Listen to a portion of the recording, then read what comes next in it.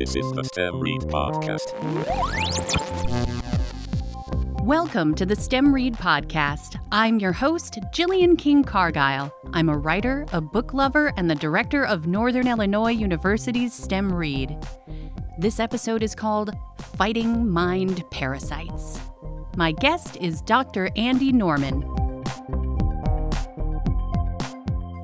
As the pandemic continues and we face down the Delta variant, we're all looking for ways to keep our bodies healthy and safe. But something else is going viral: bad ideas. How do we keep our minds safe against a pandemic of misinformation and bad ideas? My guest is Dr. Andy Norman, author of the book Mental Immunity: Infectious Ideas, Mind Parasites, and the Search for a Better Way to Think. Dr. Norman is an award-winning author and public philosopher who has researched the origins of human reasoning. He also directs the Humanism Initiative at Carnegie Mellon University and is the founder of CIRSE, the Cognitive Immunity Research Collaborative. I'll talk to Dr. Norman about his new book and his thoughts on STEM education and growth mindset. He'll also share advice on how we can all work to protect ourselves and others from bad ideas. After our interview, I'll also share a clip from one of our recent future-telling webinars with authors Joelle Charbonneau and Aaron Starmer. Joelle and Aaron will talk about their recent books that explore memes, the internet, and viral ideas through a fictional lens. First, here's my interview with Dr. Andy Norman. Well, thank you again so much for joining me today. If you could introduce yourself and tell us a little bit about what you do. Thanks, Gillian. Yeah, my name's Andy Norman. I direct the Humanism Initiative at Carnegie Mellon University. My day job, I guess, is to think as a philosopher and a scientist about how minds spot and shed bad ideas and try to work out ways to strengthen our capacity to do that. And it seems to me especially important in these crazy times. Absolutely. So tell us about mental immunity. Yeah, so mental immunity is both the name of my book, which just came out a couple days ago, and a mind's capacity to resist the uptake of bad ideas. Ideas can be bad because they're false. They can be bad because they cause harm. They can be bad because they're dispiriting. There are many different causal and logical properties that ideas have. Historically, scientists have looked primarily at whether or not there is good evidence for ideas. And many of the religions of the world are concerned primarily with what are the sort of the psychological benefits of their favored beliefs. I should say psychological or social, perhaps. But it turns out each of those institutions has something to teach us about what counts as responsible thinking and believing. And if we can learn from both traditions, we can come up with better ways to promote wisdom. And that's what my book is about. So this is an idea that it's been taking shape for a while. Can you tell us about where the idea of mental immunity started and why you think it's so critical right now? So it turns out that the science of mental immunity goes back almost 60 years. This is one of the best kept secrets in science, I think. So in the 1960s, a psychologist named William McGuire wanted to understand how to induce resistance to persuasion in a mind. And he did some experiments and discovered that if you expose a mind to a weakened form of an argument, the mind will often develop resistance to stronger versions of the same argument. In fact, if you accompany the weakened form of the argument with a little derision or a refutation or a little disdain, it enhances the effect even more and makes the test subject almost averse to the view being argued for. People have been manipulating other people's mental immune systems for centuries, sometimes without knowing it. But it turns out that you can inoculate minds not just against new information or weakened arguments, but you can also inoculate minds against disinformation. And so there's a new species of inoculation theory, they call it, where we're actually learning how to inoculate minds against, for example, climate denial, climate change denial. And I think this research offers a lot of hope for a less crazy future. I think that's so fascinating. It really does seem so similar to what we talk about when we're talking about vaccines. You do well to notice the parallel. By the way, you'll discover some fun stories about the history of immunology in the book. So Yeah, I've noticed that. And I think it's really fascinating to look at the way that different vaccines have been either, welcomed or shunned, looking at the yes. polio vaccine and how there were celebrations in the streets, church bells ringing, people dancing and hugging and crying. And Yeah. then with the COVID vaccine, it's like, oh, do we have one? I don't think I'll take it. That's interesting contrast. I think that it speaks to a real change in attitude, almost a sea change. And I'm not sure we're headed in the right direction there. Right. So it's been said that we're dealing with more than one pandemic. And certainly there's arguments for several types of pandemics that we're experiencing. But for our conversation, looking at the COVID pandemic and the pandemic of misinformation. So how are they similar? Yeah. The World Health Organization has recently declared that infodemics, epidemics of misinformation, are a real thing. You can use the conceptual tools and the mathematical tools of epidemiology to study the spread of disinformation online. And it turns out that the spread, matches all the same equations that explain the spread of diseases. So I argue in the book that bad ideas and false ideas, disinformation, are in fact mind parasites, not like parasites, but actual mind parasites. And that when you can get your head around that, you start to see the world in dramatically different ways. And among other things, you start to see ways in which our mental immune systems are being compromised by ideas that are spreading through our culture. So when you become aware of these things, you become more aware of ways we can counteract them and begin to strengthen our mental immune systems against cognitive contagion. And I want to come back to this idea that this is a public health issue. But before that, I think it's interesting what you said about these things spreading through culture. And I notice in your book, you have several pop culture references. It's very funny. Some of the things you reference are the Ghostbusters and Game of Thrones. You talk about Bill Nye the Science Guy. So what role does pop culture play in this idea of mind parasites, and what role can it play in mental immunity? Wow, ever gotten an earworm? That would be an example of some of the most successful musical hits are ones that are kind of stick in our memories and make us want to hum along. And when we hum them along, a lot of times we'll spread those tunes to other people. So the way in which information spreads through human populations is eerily similar to things we've been studying for a long time in the biological sphere. And in fact, there's a whole new approach to understanding human culture based on the idea of a meme, which is just kind of a bit of information or a behavior that can be copied and that can propagate through social networks. There's a good bit of scientific debate about whether we can get a complete understanding of culture using those techniques. But at the very least, it enriches our understanding of how cultures work. When you research the history of disease, you see that there are things that accelerated it, right? Like the way that as a society, we started living in groups and started living in cities and having closer contact with each other. And then you see this idea looking at pop culture accelerating and culture wars accelerating through things like Twitter. Yeah.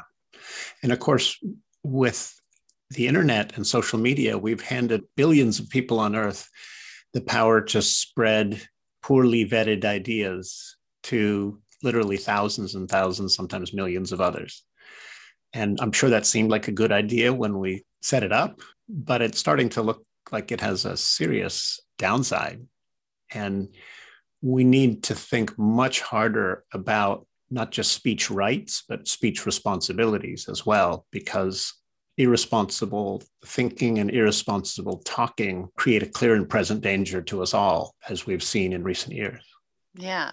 I think it's interesting when you see these jumps in technology, everyone says, well, that will be the end of war because we'll understand each other so much better and we'll have this ability to communicate. I know that, Kurt Vonnegut said that with television, we can see these people. We know they're just like us. How could we keep having wars after this? And so you saw that with social media too. Like we have this window into each other. So how did it fall apart? So I want to shift then to why are minds so hard to change, especially the minds of adults? So turns out minds are especially hard to change when they come to identify with their beliefs. So psychologists call this identity protective cognition. And basically that means that if you get very fond of certain ideas, believe them, and then hitch your sense of worth to those ideas, then as soon as somebody comes along and raises questions about them, you get defensive very, very fast.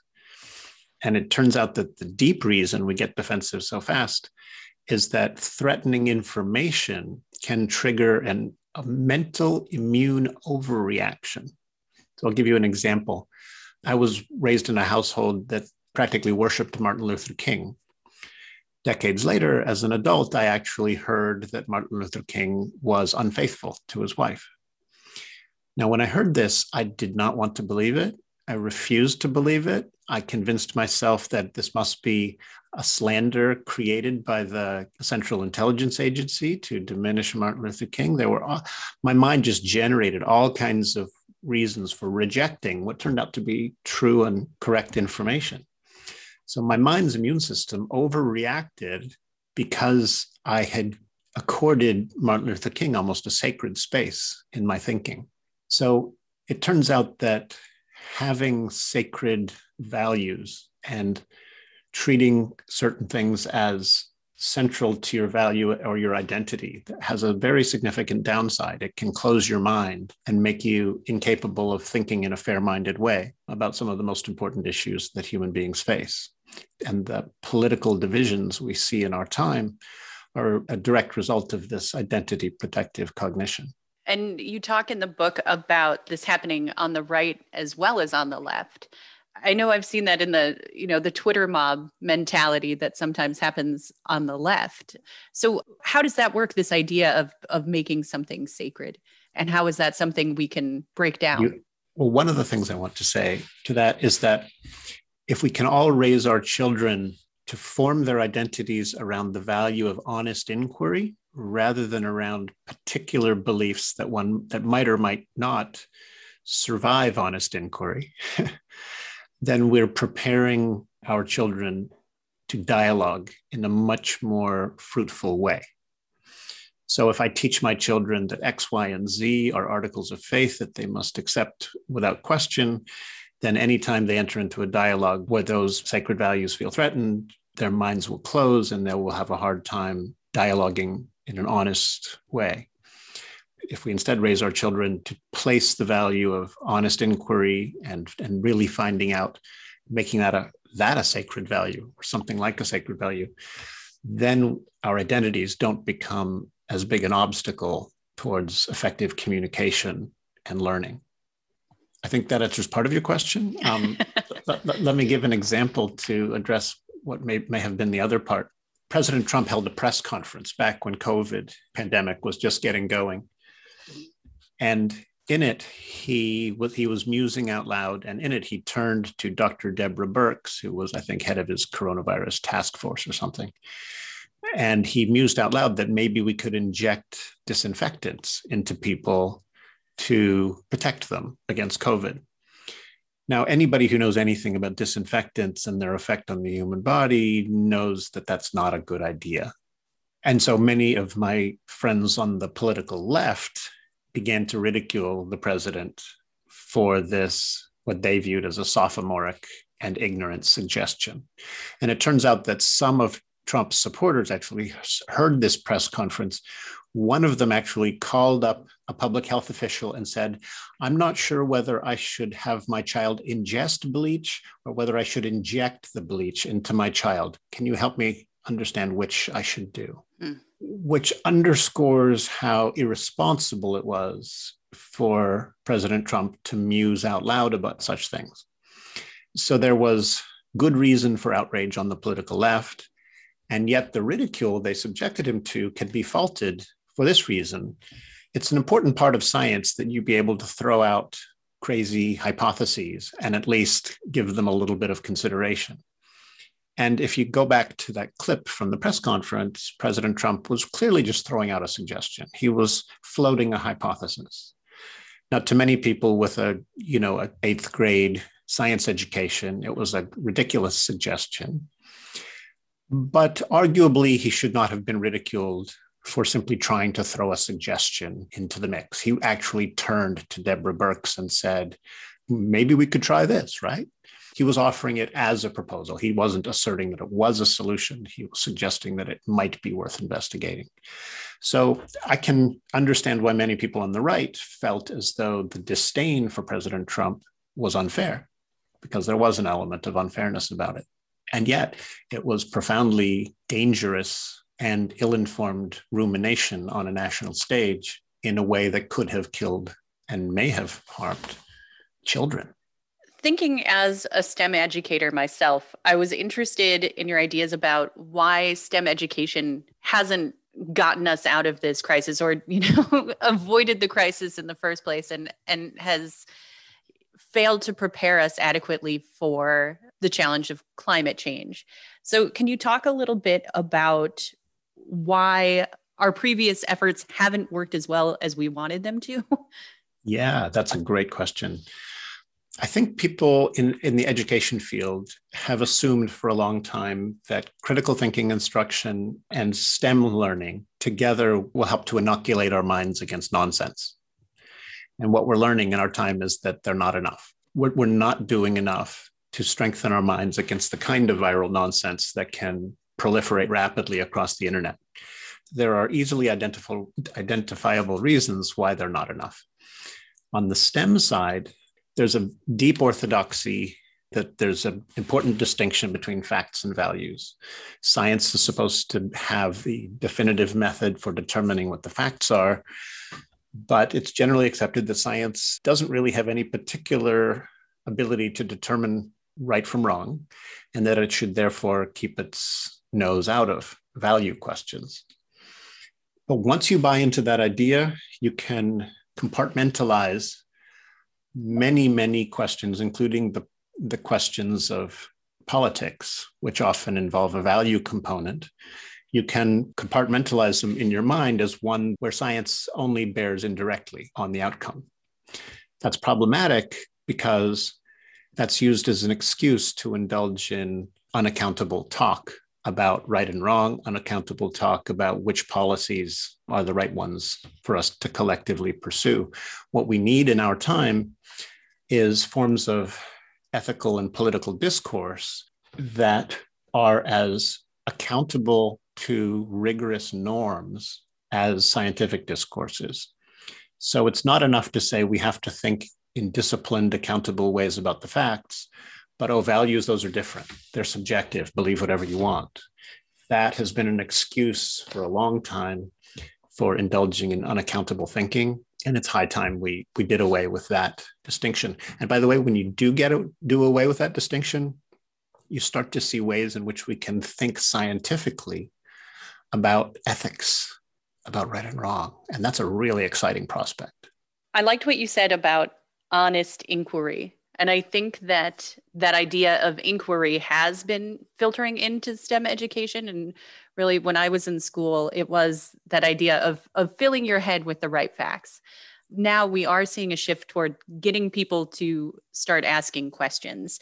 So how do you see growth mindset as helping with mental immunity? Yeah. So I actually think that the emerging science of mental immunity, I call it cognitive immunology, as a way of helping us better understand what the growth mindset involves. So, Gillian, you're referring to some really interesting research that makes a distinction between growth mindsets and fixed mindsets. And it turns out that if you bring the right mindset to life and to learning, your thinking begins to adapt in all of these interesting ways to life's complexities, and you become a better adjusted person. And your professional success, your lifetime income, your happiness, the success of your marriage. There's like dozens of ways you benefit from adopting the growth mindset. And if you instead adopt the fixed mindset and resist learning about those things, you end up harming your prospects. What I think cognitive immunology brings is a more detailed way of understanding how to construct the growth mindset. So we gain some insight into what the growth mindset entails and how we can embody it more fully by studying the mind's immune system and what helps it work better. Interestingly, you talk in your book about how this is your kind of your wish for a new field of science, right? So, Yeah. so what is happening to move this from an idea to more of a scientific field? In one sense, I'm trying to conjure a new science with words, but philosophers have been doing that for thousands of years, and we've been incubating sciences for much of that time. But there's actually a good bit of scientific evidence and evidence from history that this science is coming, and it's coming fast. So the concept of memes and the science of information epidemiology are up and running. I mentioned earlier that psychologists have been studying how to inoculate minds for 60 years. Turns out that's premised on the idea that minds have something like an immune system that can be trained, right, through the inoculant. So really it's not so much that I'm conjuring this science out of nothing with words. I'm connecting dots that are very much there and saying this science is already taking its first wobbly steps, and it's high time we recognized the literal truth of bad ideas are mind parasites. Minds do in fact have immune systems. And yes, we can use things like mind inoculants to strengthen those immune systems. I love that. I did write that down when I was taking notes on the book about philosophy being an incubator for science. That's great. Thanks. Yeah, we philosophers aren't used to getting much respect, but I think what we do can be very important. Yeah. So let's talk about this then as a public health crisis. So why do you see the idea of mindset parasites as a public health crisis? And what do you think is a good public health response to it? Mm-hmm. Yeah. So here, once again, as I'm able to call on some scientific experts, it's the World Health Organization itself that is claiming that infodemics, right, epidemics of misinformation, are a health crisis. So one of the pieces of evidence they cite for that is that misconceptions about the COVID vaccine are actually a significant obstacle towards our achieving herd immunity. So part of the larger public health challenge of protecting our species against COVID involves inoculating enough minds against vaccine resistance or anti-vax attitudes so that we can actually achieve that herd immunity, both the biological kind and the cognitive kind. I mean, I think the spread of conspiracy thinking, the idea that climate change is a hoax, QAnon, divisive political ideologies. I mean, political polarization seems to me extremely likely that this polarization, that the bad ideas that are spreading and tearing us and dividing us against one another, that they represent a clear and present danger to our nation, and in the context of climate change, to our survival on this planet. Because I'm an implementer at heart, I do want you to give us a little bit of advice, if you can. What are some ways that we could start, in addition to reading the book, inoculating ourselves and others against mind parasites? Wonderful question. And I always admire that. As a philosopher, Gillian is referencing a distinction I make between flaming clarifiers and flaming implementers. And as a philosopher, I'm a certifiable flaming clarifier. But I do try to make practical suggestions when I can. So the science of mental immunity suggests that we need to be more aware of the way in which minds fight off bad ideas, and we need to consciously help our minds do that. So doubts, it turns out, are antibodies, are mental antibodies. When a new idea comes your way and you have a little vague disquiet in the back of your head, that's your mind's immune system trying to flag something about that idea that might be problematic. And a lot of times we just let that disquiet exist at a kind of inchoate level. We're not quite sure why the idea makes us uncomfortable, but it does.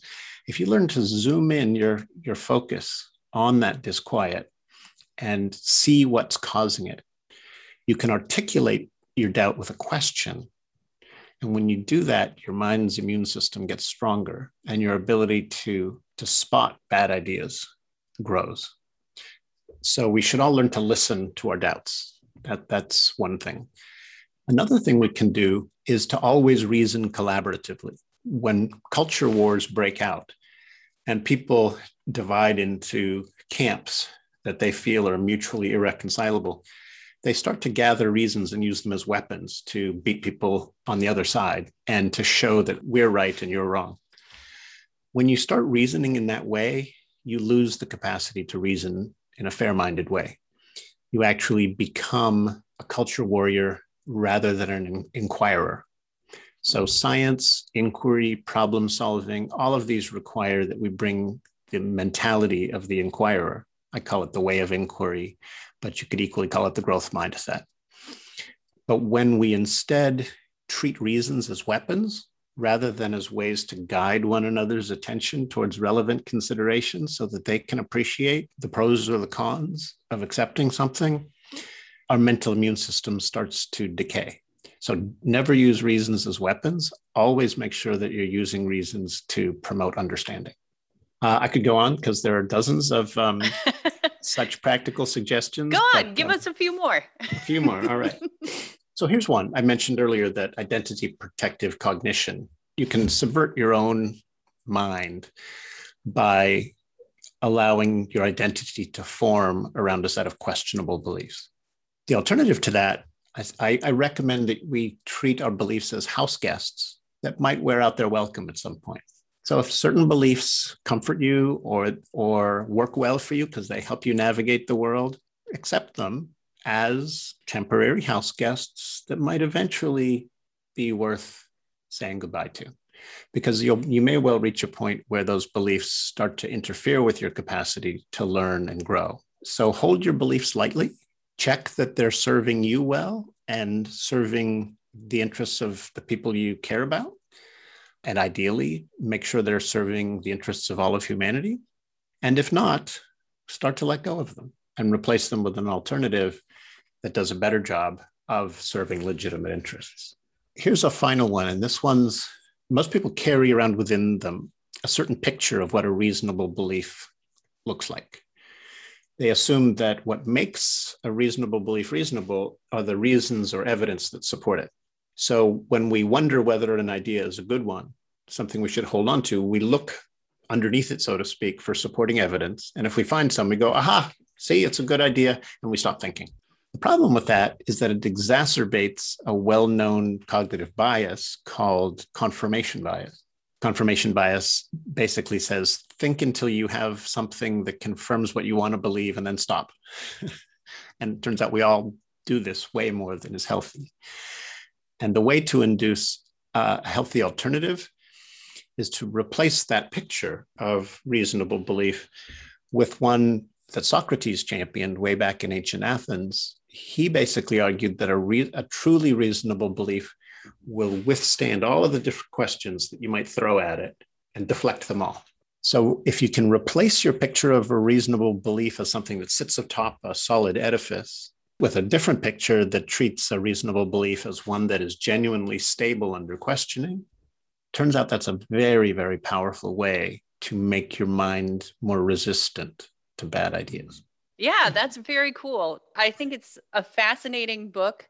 And I think, like other public health issues, this is something that everyone needs to look at within themselves. That was one thing that struck me. It's not about one side being right or wrong. It's about everyone going, what really works about what I'm thinking and what doesn't. Many people look around the world today, assume that all the irrationality is on the other side and very little to none of it on our own. But it turns out that all of our mental immune systems are imperfect and most of them are functioning at a fraction of their true potential.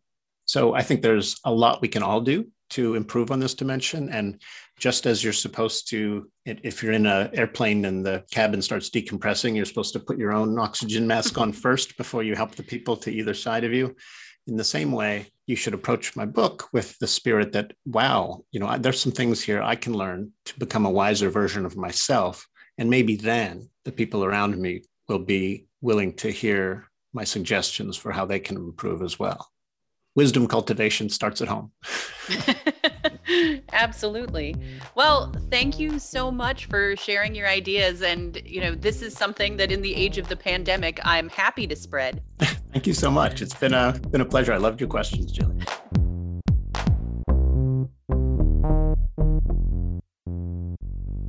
You just heard my interview with Dr. Andy Norman, author of the book Mental Immunity, Infectious Ideas, Mind Parasites, and the Search for a Better Way to Think. The book was fascinating, practical, and fun to read. I really enjoyed it, and I had a wonderful time picking Dr. Norman's brain. In STEM education, we talk a lot about instilling resilience and fostering growth mindset and teaching students to learn from failure. Dr. Norman's book seems like a great way to build on those ideas and to keep parasitic thoughts out of our brains.